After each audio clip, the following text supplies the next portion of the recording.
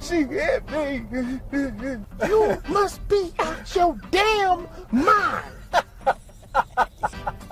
No kid wanted to be the kid that was messing with me, and had my mom found out about it. I got beat up by a girl one time in the 3rd grade. Not one of my proudest moments. And I think she was like left back 3 times. I think she been in prison. She looked like she be doing push-ups and pull-ups in the schoolyard. You know, that was Baby D from Next Friday. Chick was on. She was the star linebacker on the football team.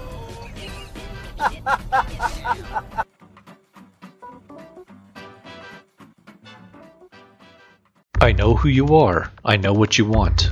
If you're looking for print and radio ads, I can tell you that's not what I do.